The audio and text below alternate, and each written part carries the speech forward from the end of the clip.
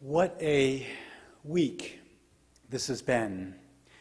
To those of you in the pews in our sanctuary or in your home, Rabbi Langowitz, Todd, and I take great comfort to be in community with all of you. Whatever the distance, we're all in proximity of the heart. One way or another, each of us has been touched by the coronavirus. It's considered a pandemic because it's been spread and continues to spread worldwide. And it's a pandemic true to the word's Greek origins because it affects all people. Whether by the stock market crash, an event cancellation, a temporary shutdown, the responsibility of making decisions to stay open or not, the uncertainty of how to pay the mortgage, the rent, groceries, and medicine, a family member or friend buckling under the weight of uncertainty and insecurity, and the list goes on. The wisdom and relevance of Torah through the generations is not dependent on our ability to prevent tsuris in one form or another. At some point in our lives, each of us experiences hardship. Of course, we'd much prefer to avoid it, but real life is a lesson in how we navigate the hurdles and obstacles in the road. That's the gift of Torah in Judaism, to help us respond to the world around us, and in doing so, to shape what our world looks like. This week's Torah portion, Ki Tisa, is a gift indeed. Here's the scene. After 40 days and 40 nights awaiting their leader Moses to return from atop Mount Sinai, the Israelite community was getting restless, to say the least. As far as they knew, Moses might never be coming back. Understandably, they are frightened and they are vulnerable. It's human nature that we make regrettable choices when we are driven by fear. It doesn't bring out our best. In this case, the people panic and revert to what they've known for 400 years as slaves in Egypt: idol worship. They surround Moses' brother Aaron and say to him, "Come, make us a god we can worship. For that man Moses, who brought us out of Egypt, who knows what's happened to him?" And back at the top of the mountain, God sees that the people have built a golden calf, violating the second commandment that forbids making an idol. Infuriated, God sends Moses back down the mountain, carrying the tablets of the Ten Commandments to straighten out the Israelites. And you know what happens next. Moses sees the people enthusiastically worshiping the golden calf with food, drinking, and dancing. Enraged, Moses takes the tablets inscribed by the very finger of God and shatters them against the foot of the mountain. Of course, the rabbis are not comfortable that Moses, considered our greatest prophet, would shatter God's hand-inscribed tablets carrying the Ten Commandments out of mere anger. A midrash tells us that Moses, though advanced in age, was in great shape, like a marathoner climbing up and down Mount Sinai. He could carry the heavy stone tablets with ease. But when he sees the Israelites dancing around the golden calf, the letters fly off the tablets, which instantly became two large blank stone slabs. It was at that point that they became too much for Moses to bear. They fall from his grasp and break. The rabbis are teaching us that when the people disregard the commandments, Torah is nothing but dead weight, blank slabs. As Moses loses faith in the community, his strength dissipates and he can no longer carry Torah. And later in the same Torah portion, Moses is commanded by God to come back up atop Mount Sinai for a new set of tablets. This time, Moses has no trouble bearing the weight of the stone tablets as he returns down the mountain. Why?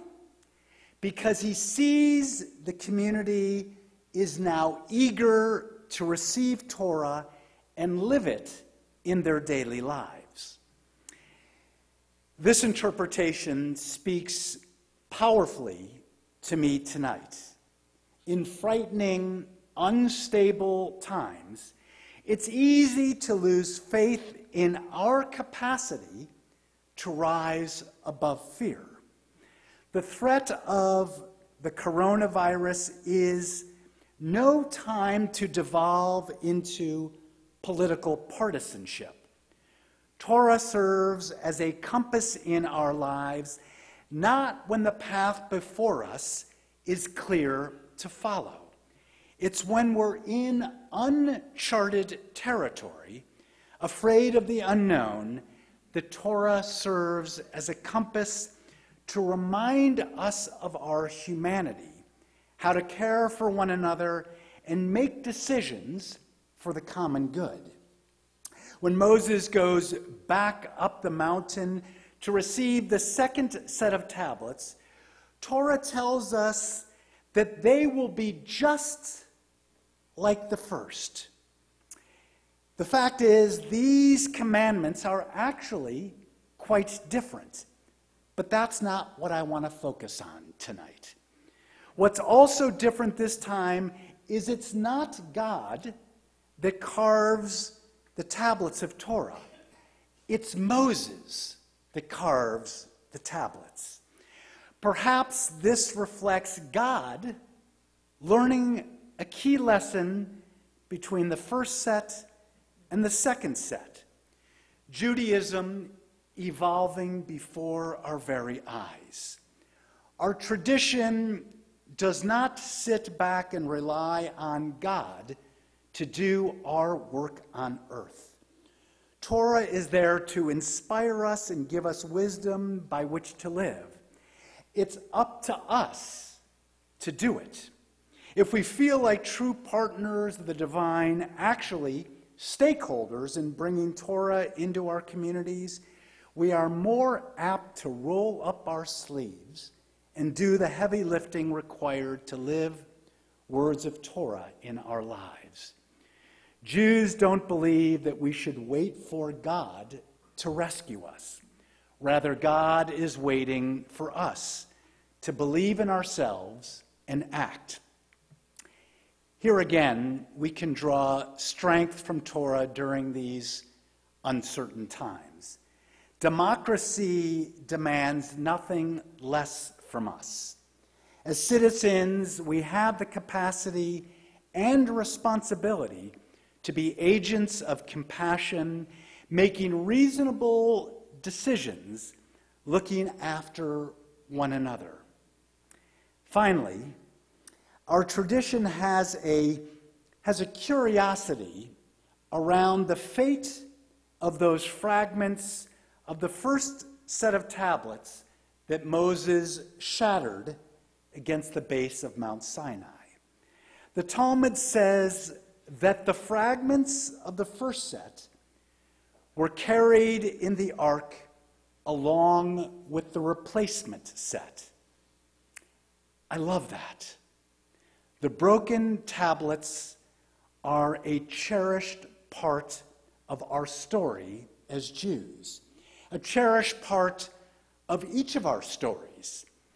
These times also call us to be kind to ourselves and cut one another a little bit of slack. Fear triggered by vulnerability, loss of faith triggered by insecurity. No, it doesn't reflect the best of who we are, but it's a reminder that we're all imperfect human beings. Judaism never expects perfection. The story of each of our lives is filled with brokenness. Yet those moments don't define who we are. We grow and we learn. The sacredness of our lives includes flaws and all. Like the first set of tablets, there is holiness in brokenness. So, brothers and sisters, beloved Temple Solel community, we will get through these frightening, uncertain times together. Words of Torah take root in our lives when we have faith in one another, our ability to reason and our compassion for the most vulnerable in our midst. Words of Torah take root in our lives when we take responsibility for being partners in creation.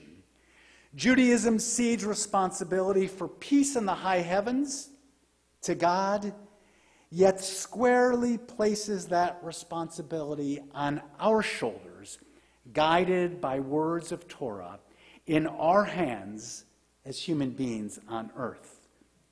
Finally, Judaism takes the radical step of shattering the first set of tablets to remind us that brokenness and imperfection are not to be swept under the rug.